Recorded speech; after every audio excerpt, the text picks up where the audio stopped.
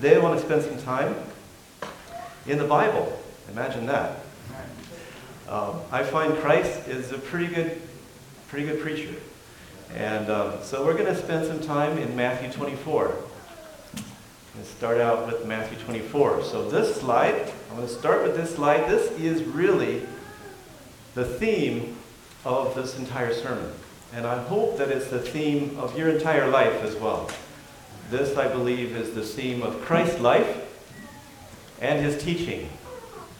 And the topic for today that I have been given by the elders is about end-time events, the time of the end. And so this theme, this text right here, I believe, and we'll go through more of this Bible, what Jesus' teaching is about not only the time of the end, but how we can survive it. Because that's more important to me than knowing what's going to happen at the end of time. I'm more interested in surviving it than knowing about it. And so that's what we're going to look at today, is Jesus' teachings on how to survive the end times. This ship is sinking. Amen? Amen. As we look out in the world, we see the complexities of our political systems. We see the turmoil, the passion that's raging throughout our countries and throughout the world. How many of you believe that it's possible for this earth to go on another 10,000 years? Anybody? Anybody? Okay. How about 10 years? 10 years? Well, the sad thing is, well, I'm going to work on that later, but when I was 2 months old, my parents took us to New Guinea as missionaries. And while we were in New Guinea, my parents would record these reel-to-reel tapes. Has anybody seen a reel-to-reel? Okay, 3. And they would send it back to my grandparents, and they would save them.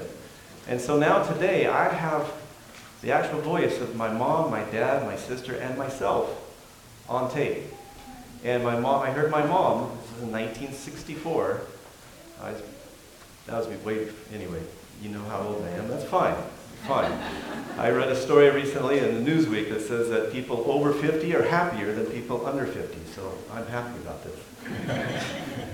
Anyway, she said, I don't think we have to plan for our time when we come back from New Guinea. Okay? They were there for 5 years. They were planning to come back in 1969. She says, because I don't think this world could get any worse than it is now. Wow. Okay. You guys think it's gotten a little worse? A whole lot worse. It's hard to imagine it getting any worser. Worse. That's jet lag. But I believe that it's going to get a lot worse. It's going to continue to get worse until certain things happen. And we're going to look at what Jesus says about that. Okay. But we're going to start out in Matthew 24. So if you guys want to switch off of this slide and just go to the Bible, we're going to spend some time in the Bible. We're going to cover in this sermon Matthew 24 and 25. I've done this in 3 minutes. I'm going to spend a little more time this time. Okay, Matthew 24. Here's the setting. Jesus was in the temple, in the very first verse. And Jesus went out, departed from the temple, and his disciples came to him for to show him the buildings of the temple. I'm sure they had felt a little bit of pride. It was the wonder of the world. This temple complex that was gilded with actual gold, set up on a prominent place, beautified by the Roman Empire itself. Such an amazing place. And they would look at that temple and say, see the success of our religion. See the success of what we believe. And they would put faith in those buildings, in what they could see. And that showed to them that their way of life was right. So they had pride and faith in these buildings, in what they could see. And Jesus said unto them, verse 2, see ye not all these things? Verily I say unto you, there shall not be left here one stone upon another that shall not be thrown down. And they're like, what? No way. Now I've been to Jerusalem, and these rocks, I mean, we think of a rock as like maybe this big or something. These things are massive. I mean, they're bigger than a motorhome. They're like the size of my house. I don't know how they got those rocks there, but I'm sure they figured it out because it's there. massive stones. So how could these stones be taken down? And why would they be thrown down? So the disciples were very perplexed, and I'm sure they were a little bit, what's the word, felt like the rug was pulled out from under them. That's like, this is going to happen to our religion? This is going to happen to our nation? How could this be? And so, verse 3, as he sat upon the Mount of Olives, the disciples came to him privately, saying, "Tell us, when shall these things be? And what shall be the sign of thy coming and of the end of the world?" I don't think they really understood what they were asking, but Jesus then goes on to explain. Jesus answered and said unto them, verse 4, "Take heed that no man deceive you, for many shall come in my name, saying, I am Christ, and shall deceive many. You shall hear of wars and rumors of wars, but see ye be not troubled, for all these things must come to pass, but the end is not yet." So wars and rumors of wars, do we hear of wars and rumors of wars even today? Are those wars and rumors of wars a sign of the end? No. No, it says the end is not yet. So we look at all these wars and the rumors of wars and all the bloodshed that we see going on today, and that's not the sign of the end. There's something else. "For nation shall rise against nation, and kingdom against kingdom, and there shall be famines and pestilences and earthquakes in divers places. All these are the beginnings of sorrows. Then shall they deliver you up to be afflicted, and shall kill you, and ye shall be hated of all nations for my name's sake." And we sit here in this beautiful church thinking, man, when that time comes, will I be able to stand? The truth is that this last year, more Christians were martyred in this world today than the entire Dark Ages. So even now, we have Christians being martyred around the world. This is real today. They're being martyred so that we have the opportunity to, and actually most of them are being martyred just because they shared their faith. If they had been quiet and just gone to church, they'd be okay. But a lot of them were killed because they shared. What does that say about me? I'm afraid to share my faith in case somebody thinks I'm a little square. It's called Laodicea. Born and raised, self-educated in Laodicea. But there is a solution to that problem. Okay, so in fact, earlier this year, I went to visit a state in India. Orissa is the name of that state. And we interviewed some survivors of anti-Christian riots in 2008. We interviewed one person that talked about the pastor who they had come and they found him praying. And so they said, "Will you reject Jesus? Will you accept Hinduism instead?" And he said no. And they killed him right there. And then they found his mom trying to hide. They killed her. 2 other people they killed. They'd go down the line, "Are you Christian or are you Hindu?" "Christian." And they would kill them. There was one man that surrendered. He says, he was actually Christian. He says, "I'm Hindu." And he saved his life, but now he regrets that. And he's very sorry. And now he's come back to the Lord. So this is real. This is happening in the world today. And if you'd like to have a little bit of experiment, little taste of what's coming, to maybe, I call foreign missions, there's a lot of opportunity for weightlifting. If somebody's preparing to get strong for an event, you go and you practice, you weightlift. Okay, so missions I call the gymnasium for the future time of trouble. And this is a really good way to learn. Because the truth is, I spent a lot of my life fearing the time of trouble. I was afraid of the pain. That I'm a total coward. I don't mind dying, just don't let me feel anything on the way out, Just that dying is fine, but being tortured, I don't want that. That freaks me out. It makes me really afraid but now I'm starting to realize that, that pain is temporary. Did you hear that? That's temporary. What is eternal? The joy, pleasures. Pleasure in his presence are pleasures forevermore. The pain is temporary, and that's what Jesus chose. So let's not be afraid of the suffering. Jesus has been through it already. Okay. And ye shall be hated of all nations for my name's sake. And then shall many be offended, and shall betray one another, and shall hate one another. And many false prophets shall arise, and shall deceive many. And because iniquity shall abound, the love of many shall wax cold. But he that shall endure unto the end, the same shall be saved. And verse 14, and this gospel of the kingdom shall be, what?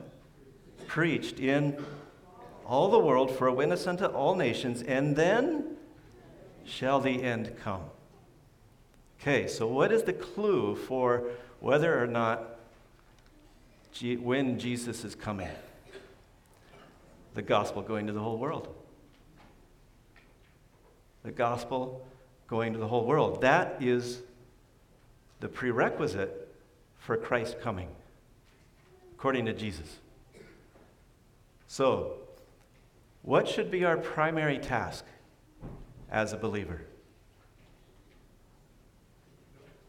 Take the gospel to the whole world so that Jesus can come. Absolutely. That is job one. There is no job two. Now, we're going to go on more into this and dig more into this because Jesus has a lot more to say. When you therefore shall see the abomination desolation spoken of by Daniel the prophet, there's a lot in here. Then let them that which are in Judea flee into the mountains. You may be asking, what is this abomination of desolation? There's a lot of opportunity there for study. But I believe, and we believe as a church, and through a lot of study in the Daniel and Revelation, this is when the Sunday law comes into being. And when we travel around the world, that Sunday law is already there in a lot of places. But it's going to happen right here. It's going to happen right here. Then let them which be in Judea flee into the mountains. Let him which is on the housetop not come down to take anything out of the house. Neither let him which is in the field turn back to take his clothes. Woe unto them which are child. So it's describing a time when there's a fleeing from the cities, fleeing from the populated areas, and finding seclusion and finding. But you notice that there's a sequence. First step is the gospel going to the whole world. Second step is this move into, shall we say, the country. Move into secluded places for refuge. So, unfortunately, I think that what we often do is get that backwards. As we tend to want to flee into the refuge without the first step happening. The gospel going into the whole world. Because I believe that the gospel going into the whole world, the loud cry, that is going to precipitate the massive,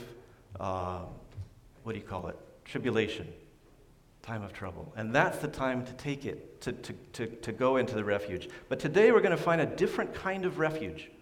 We're going to find a different kind of ark to go through this time of trouble. All right. Now, I'm going to move down. Again, throughout this chapter, we have a lot of big sweeping prophecies.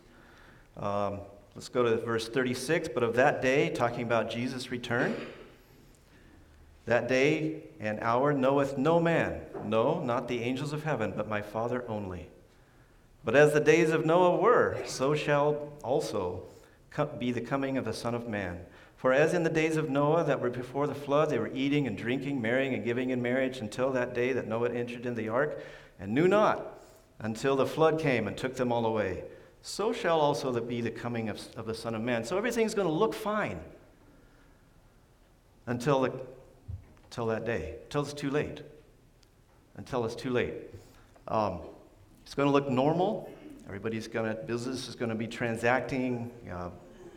Buying and selling is going to be happening. Marriage and divorce and all that stuff is just going to be happening like normal until that day. So, verse 42. Jesus starts to change the direction of his speech.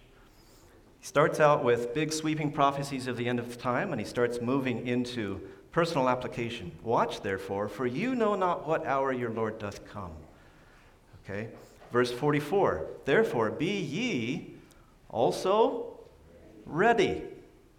Be ye ready. That doesn't mean get ready. Jesus doesn't say, therefore, get ready. He says, be ready. Exist in a continual state of readiness. So that whenever he comes, you're already ready. You don't need an extra preparation. You're there. You're ready. So if Jesus tells us to be ready, it seems as though he would tell us how to be ready. Would you like to learn that? I would like to know that from Jesus himself, not from a preacher, from Jesus. I would like to know from Jesus how to be ready continually so that when he comes, I'm not going to be surprised in a bad way. You know what I mean? Not end up in the wrong side of things. So then he says this amazing 2-verse passage that we read this morning. Who then, verse 45, is a faithful and wise servant whom his Lord hath made ruler over his household to give them meat in due season. All right, we're going to parse this out a little bit. First of all, who is the Lord? That's easy. That'd be God. Yeah, Jesus, okay? Father in heaven. All right. Who is a faithful and wise servant? Who is the servant in this? You and I. Yeah, the church. You and I. The servant's job is to give them, okay, he's made the servant the ruler over his household. Who is the household, or what is the household of God? The world. Every child is born into the world a son or daughter of God. It's his son. He claims them. Ezekiel 18. Behold, all souls are mine, saith the Lord. They belong to him. They just don't know it. And so, the job of the church is to give meat in due season. That's present truth to the world. That's our job. To take the present truth of Jesus and give it to the world. Blessed is that servant, or happy. This is where joy is. This is where the joy of life truly is. Finding our life by losing our life. He that loseth his life for my sake shall find it. That's where life is. When we give our lives in service to others, in service to the King of Kings, that's where real life is. That's where excitement is. The rest is all boring. There's fun things, but it's miserable and boring. Living for the King, that's where the excitement is. Happy is that servant, whom when his Lord, when he cometh, shall find so doing. So what are we to do up until the coming of Jesus Christ? Giving present truth to the world. And I believe that Jesus is teaching us right here that doing that job is how we stay ready for his coming.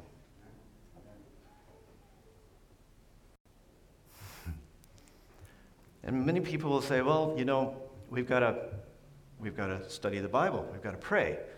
Absolutely. Absolutely. That's a huge part of it. There's a whole mechanism going on here. This isn't a works thing. I have to give the gospel to the world so that I can be saved. That's not it at all. The mechanism is giving the gospel to the world becomes my motivation for prayer, for Bible study, for personal holiness, for personal sanctification, all that stuff. In fact, Jesus himself says, I sanctify myself for their sake. Love for others is a much stronger motivational force than love for myself, for self-preservation. If I want to be holy just so that I can go to heaven,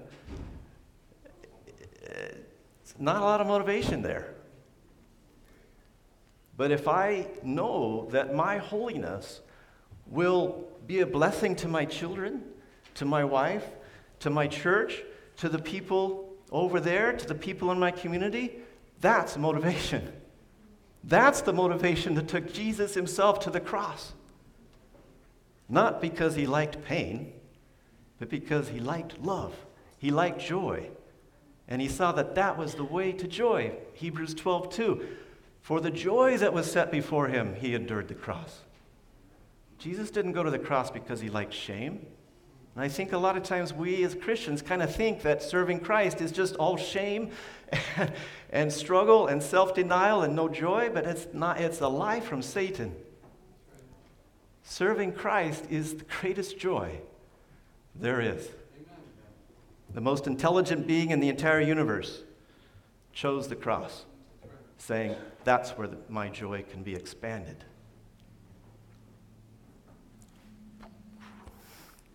That's an amazing thing.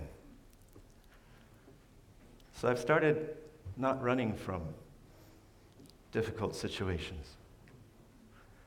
I started looking out there and saying, where's more joy? I want more joy. I don't know about you guys, but I want more joy in my life. Okay. That's why I have jet lag, actually. I'm out there, I'm not trying to, I don't know, when I was growing up, I experienced a little bit of joy. I experienced a little bit of serving God, and it was amazing. And then I finally got to a place in my life where I wasn't connected to the church in any way. And we moved away from the same state my parents lived in, so I could do what I wanted to do. And I had this thought in the back of my mind that people out there, they're having all the fun. And my whole life, it was just boring. So I went out there, and I tried everything that I could. And it was really boring. And then I went on a mission trip to Cambodia and Thailand. It's back in 1996. And we were driving in the truck. I was standing in the back, and I heard my first AK-47, actually my only, AK-47 go off behind. Bah, bah, bah, bah, bah. And I thought, what if those bullets hit me in the back of the head right now?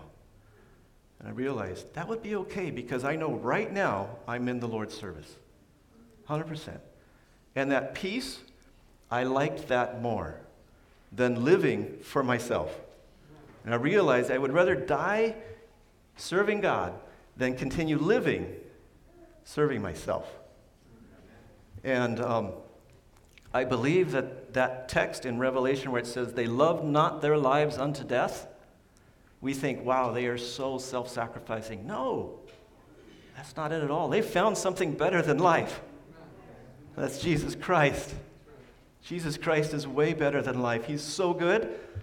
He's willing to, he is worth giving up our lives. Because, he's just that good. He's that valuable. Thousands and millions of people that have gone before us, thousands and millions of people have chosen death rather than to give up Jesus. They've chosen death to gain Jesus. He's worth that much. This life is short. The next life is long. Okay. All right. Verily I say unto you, verse 47, that he shall make him ruler over all his goods. I don't know what that means, but that sounds like an amazing reward. How much does God own? He owns more than we do. So what this means is amazing. Now, then we move on to chapter 25, and you notice that there's no break. Jesus keeps talking. If you have a red letter edition, he keeps talking from the last verse of 24 right on to the first verse of 25. So this is the same sermon. It's 2 chapters, 1 sermon. But it seems as though Jesus forgot what he was talking about and starts launching off into something completely different, because he starts getting into this parable of the 10 virgins, okay? And then after that, he goes to the parable of the talents. And then the last one is a parable of, what is it? The sheep and the goats. Okay. That was very interesting because I believe, if you step back a little bit and you look at this big picture, why did Jesus put those parables in this context? Okay, the context again is end-time events, sweeping prophecy, Jesus is coming soon, how to be ready. Okay? So let's look at the first one. We've got 10 virgins, and you know these very well. I'm not going to spend a lot of time, but 5 of them were accepted into the banquet hall, and 5 were rejected. What is the difference? They were all virgins, which means they all had the right doctrine. They all had pure doctrine. I guess, they must have been overcoming. So they were believers, they had the right doctrine, but 5 of those were rejected. What was the difference? 5 had more oil. That's the only difference. So the question comes to me, how do I get more oil? I want to make sure I get more oil. How? And there's a lot of sermons talking about how to do that, but I want to find out what Jesus says. Okay? So Jesus then moves to the next parable, which I believe explains how to get more oil. Okay? Remember, it's the 3 servants. Again, very similar thing. The king went off to a far distant land, left the servants with something, came back, there was a test. One was rejected, 2 were accepted. What is the difference between the ones that were accepted into the joy of the Lord and the one that was cut asunder? Invested what they had. Now, when we receive Jesus, what do we have then? What are we given? Given the Holy Spirit, given salvation full and free, given the righteousness of Jesus Christ. We have salvation when we accept Jesus Christ. That's amazing. The question is, what do we do with it? What do we do with it to get more? And I believe that, this teaches us that we have to take what we've been given and invest it. Now, you notice that whoever invested was successful. There was no failure on the part of anybody that invested. But the only failure was the person that held on to it. You hear often, hold on to what you believe. Hold on to the faith. No, don't hold on to it. Give it out. Invest it. But what do we invest it in? And that, I believe, is taught in the next parable, which is the sheep and the goats. The judgment day scene, God gathers all his people together and he separates the sheep from the goats. And the goats are separated from him and the sheep are allowed to enter into his kingdom. What is the difference? And this is one issue that the entire judgment is based on. The entire judgment on my life is based and determined by this one thing. You know it very well. Inasmuch as ye have done it unto the least of these my brethren, you have done it unto me. That's what it's all about. So when we receive Jesus Christ into our lives, we receive the Holy Spirit that opens up the treasures of the Word. All the promises of the kingdom are released to us and given to us.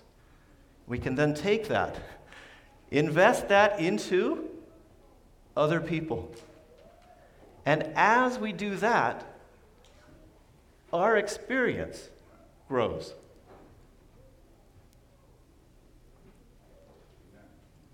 And that, I posit to you today, is how to survive this sinking ship.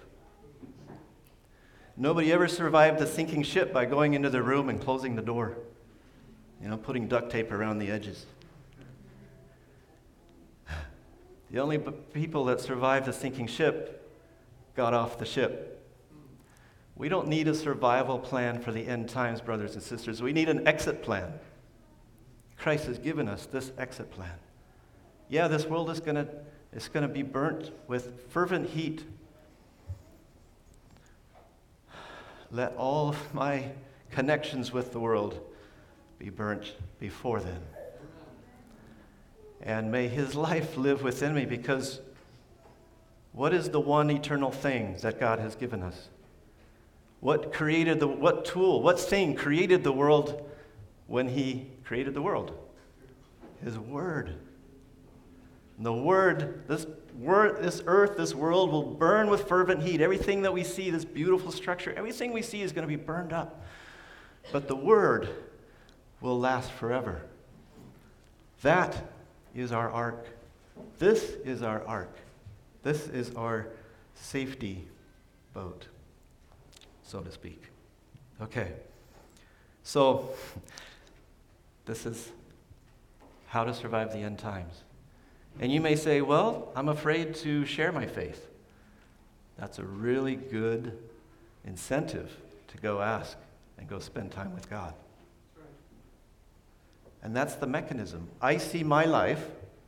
I see the law. The law is treat others as if they were me. And I see I'm not doing that. So do I try harder? I've tried that. There's nothing within me that is not selfish. So I have to go to some other source to find that love, to find that willingness, to treat others like I want to be treated. Where do I find that? In Jesus. Jesus is there. I look within myself and I really don't care if the rest of the world dies of hunger. I'm okay. I had a good breakfast. So why do I worry about them? I go to Jesus. He cares about them. I don't know them. He does. So I go spend time with Jesus.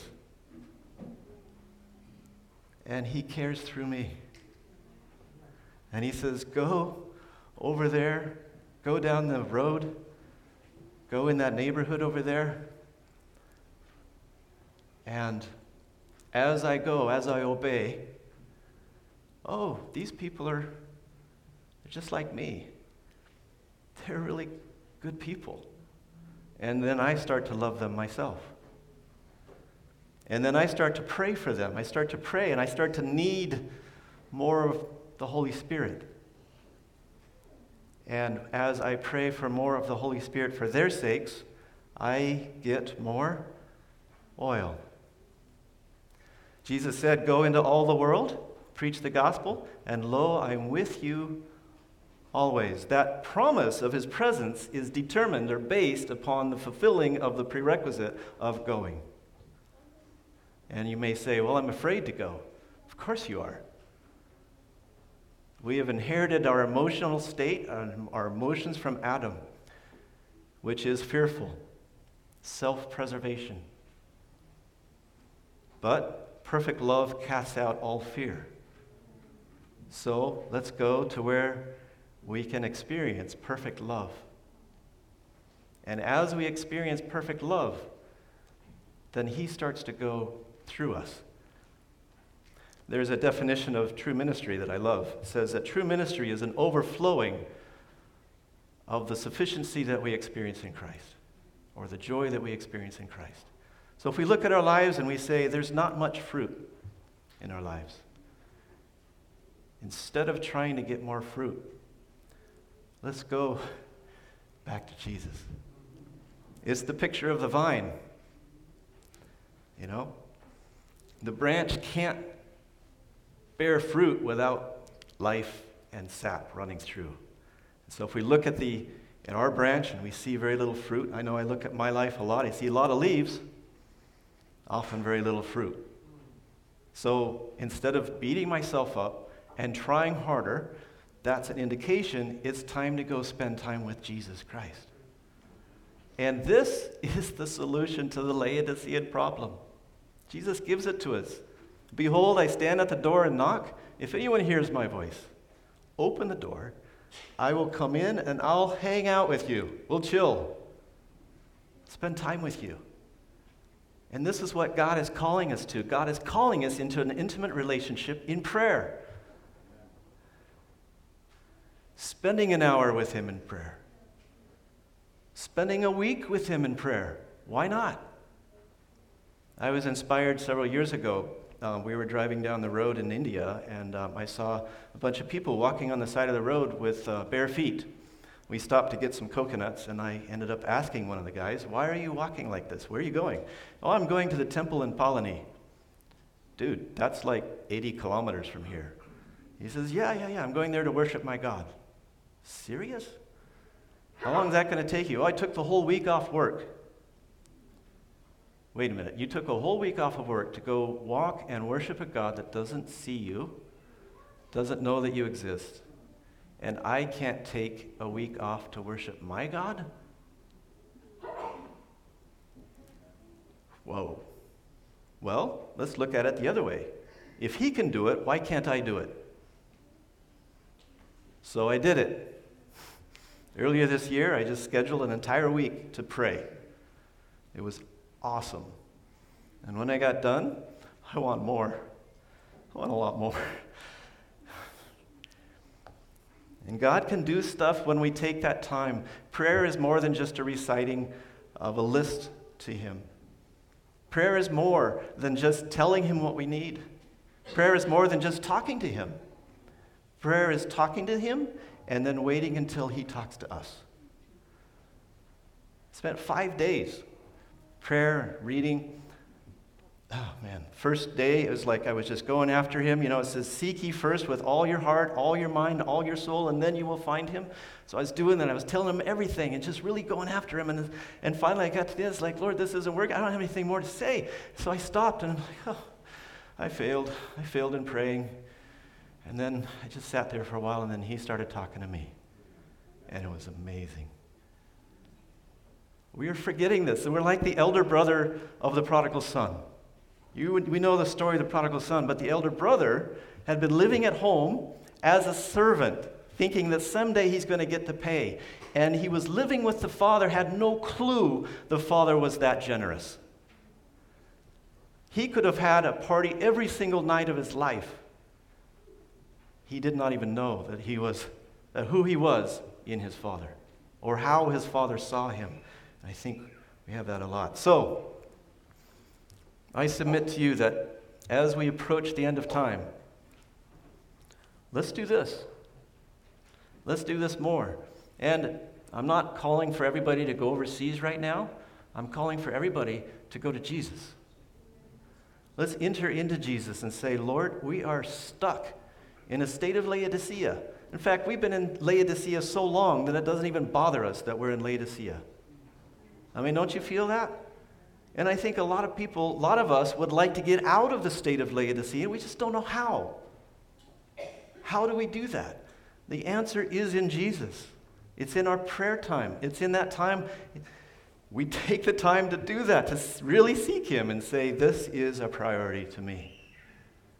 He will guide us. He has all the answers and all the solutions if we spend time in his presence. He has overcome the world already, and he wants to put that victory in our lives. We just got to take the time.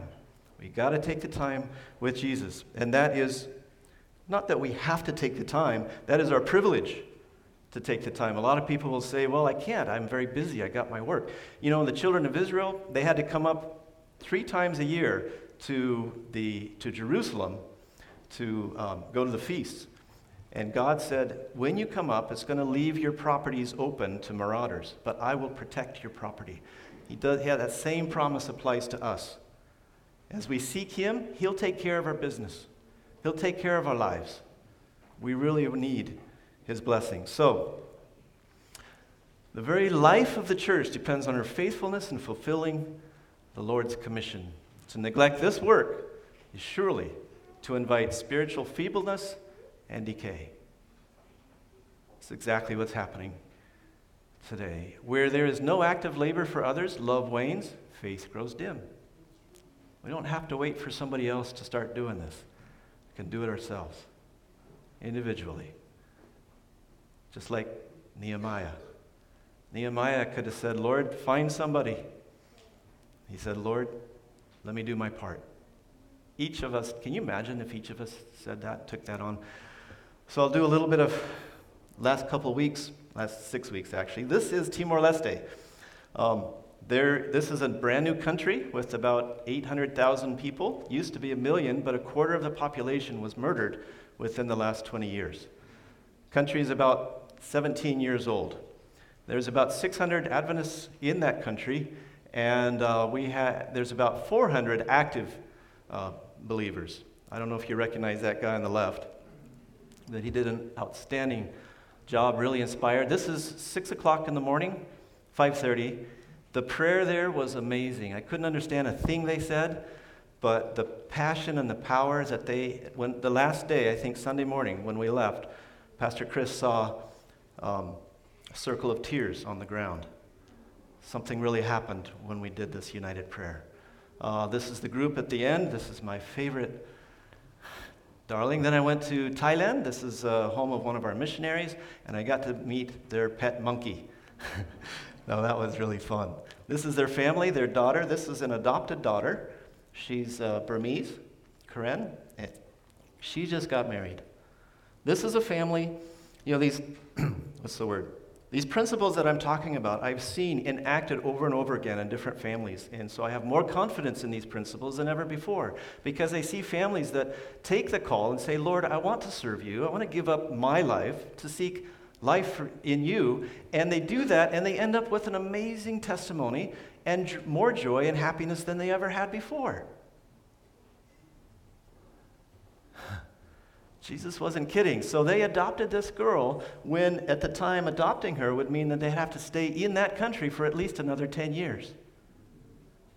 And we think of a 5-year assignment as a career missionary, but no, that's 5 years. It's just the start. We're talking lifers. Wherever Christ needs us for the rest of our life, that's where the joy is.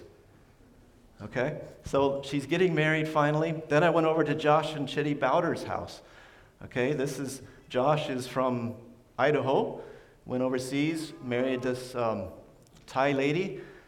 This girl, they met in the slum in Bangkok. Okay? She had been through a really, really rough life. They sent her up to a high school in the north, but while she was up there, she couldn't get over the trauma that she had encountered as a young person. So she tried to take her life.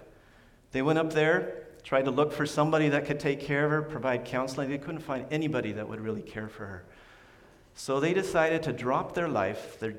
She had a really good job, decided to give all that up and move up to the north to take care of this girl as their daughter. The transformation in her is amazing. When she found somebody that loved her, just her, it was amazing. And so she used to be a nice girl. Now she's bright and shining. And the transformation is amazing. Please pray for them. Their daughter just had to have a CT scan because she's got problems in her lungs. Amazing story. As they were going home, I got a message from Josh. This girl, Prow, didn't realize she had 2 younger siblings. Her mother moved around a bit. And so she found her siblings in a slum in worse condition than she was. She bought them shoes, and all the way home she was crying. It's about a 10-hour drive home. And we think we may have found a home for these 2 little kids. And the home that we found is a family that just moved over there in the last few weeks, and they already have 8 kids. I'll introduce them to you in a moment. This is a man from Minnesota. He's been there for like 12, 15 years. This is a little orphan boy, and he's finding a great deal of joy. It was raining there, so we were waiting for the rain to stop so we could get the 2 feet to the truck without getting incredibly drenched. Okay, go up to the little village. This is just an aside. This is a little beetle. They had 4 of these as pets, and they do still get them together to fight, and they do betting on this. Anyway, young lady in one of the villages. This is the family that just moved over there a few weeks ago. They've been there for about a month. As you can see, they've got 6 of their kids there now with them. They've got 2 kids still back home here in the States. When she got there, she'd never been out of the States before. The husband had traveled and been missionaries before. He had actually lost his father and his grandfather in mission service, but he wanted to be a missionary also because he understands. She had never been overseas, so they sold their house. This was a year ago. We went up to Virginia, did a couple of meetings. She wanted that faith. She wanted that faith where her faith was tried. And she wanted that trial. You know, Steve Green sings that song about the refiner's fire. You know, now I want that refiner's fire, that desire to be refined like that. And so they were over there freaking out. One of the little boys had lung trouble, so he was in the hospital. A lot of stories. many times along the way, she says, I just want to go home. I want to get out of here. They'd already sold their house, but she stuck through. And now they found a house. The Lord has moved amazingly. And now when Josh told her about these two little kids from the slum, she's like, we'll take them. And she says, if you're looking for somebody to be a little more hesitant, that's not us. We've already prayed about this.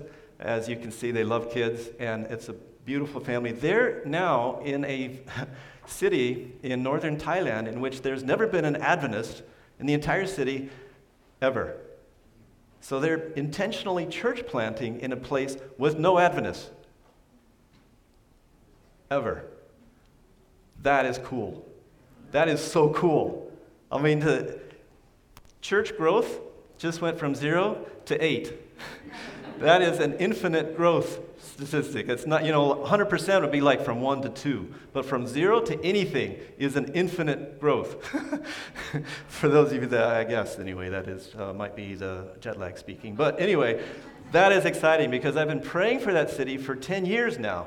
I discovered that city way back. It's like, how can there be cities in the world where there's no Adventists and no plan to plant an Adventist there? How can that be? There's thousands, which can be overwhelming until we look at it another way. When I come to a buffet, we went to a buffet yesterday, Indian food. I'm not looking at all the food and going, oh my goodness, there's too much to eat here. I'm overwhelmed. I'm just going to go sit down and do nothing. No, it's like, praise God, I can choose what I like. You like a cold climate? There's unreached peoples there. You like a warm climate? There's unreached peoples there. There's still 3 billion people out there that don't have access to the gospel. It's a smorgasbord. The Adventist Church is in 925 languages today. Praise God. There's only 6,000 to go. And you say, 6,000, that's impossible for me. Of course it's impossible for you, but it's not impossible for God's church. If 10% of just the North American division membership got revived and went as missionaries, that'd be 100,000 missionaries. 6,000, only 6,000 unentered languages? Piece of cake. So all we need is revival. That's all we need. That's all God needs. That's all he needs. And you say, well, that's impossible. How could you get that many thousands of people to go? There's a church out there, that very many people know, that this last year sent 72,000 missionaries. And their church is smaller than ours, so it's possible. We just have to. This family, they've been over there for many years. The little boy and the girl was just born over there. Amazing stories. Okay, and last but not least, this is where I was Monday. Okay, this is North India, and every single brown dot that you see is a village or a city in which there's not a single Adventist. There's nobody. This is the president of the North India section, and this is the minister or the executive secretary. And they took us around. We took 2 days, drove around. This is what I saw for a lot of hours. And these guys, some of the friendliest people I've ever met. They're Sikhs. And they don't worship idols.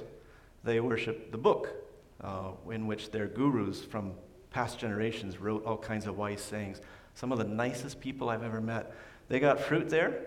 It's pretty good. Couple of people. We're not just talking statistics. Our job is to reach the unreached. But do we even know the name of an unreached people group? Do we know who they are? If we explore, maybe we could do little forays. Explore and figure out what is our task out there. Maybe we can go to the buffet counter and just do some samples. What kind of food is this? Oh, that's too spicy. Oh, What if that was my daughter? What would I do for her? Would I spend a little extra to find her salvation? Spend everything I got, and then some. This man, what's his life? Who's he married to? Is he happy? What's his biggest concern? I don't know. God knows. God woke up with this man today, saw him eat breakfast, saw him do whatever he did. I don't know. I don't know him, but God does. We ended up in the police department. I'm not going to tell you why. And this Sikh police commissioner or something, he was a big high up. He's the nicest guy I've ever met. While we were sitting in his office all nervous, he had water come in. We drank some water. Then he brought in some tea, some cookies. At the end, he gave us a hug. These are the people. They've stolen my heart up in North India. No Adventists. I am so excited because we're going to do something for those people. And we've been doing this long enough that we've seen the results of doing something that's never been done before. We've seen that. We've gone to places and we've planted the gospel.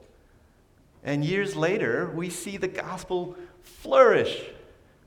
And that kids that used to have darkness in their eyes, they have light.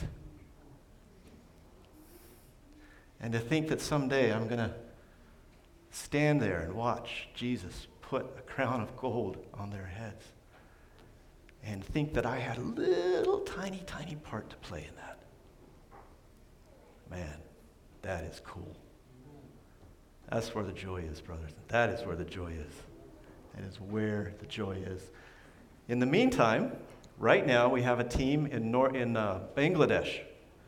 They're drilling wells and doing medical missionary work. This is how they drill a well. They just get the stick and they kind of stick something down in the ground, and after a while they get this. Totally cool. Because otherwise the villagers would have to drink out of the pond where the buffaloes go and they wash their clothes. This is cool. While they were there, our team discovered 20 churches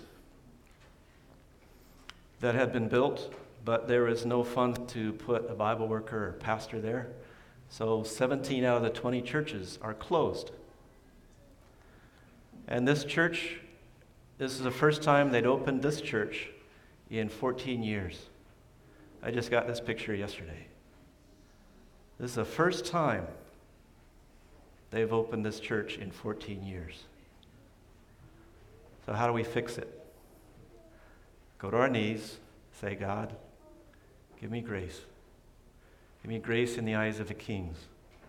Give me grace in the eyes of people that you have blessed with means so that we can sponsor Bible workers to go there and open those churches so we can see souls in the kingdom of heaven. That's my life. That's what I do. Tell people about all these amazing things, this buffet that God has for us. And it's not fundraising. I'm not asking for money. Yeah. It's ministry. Gives us a chance to get involved with God's work.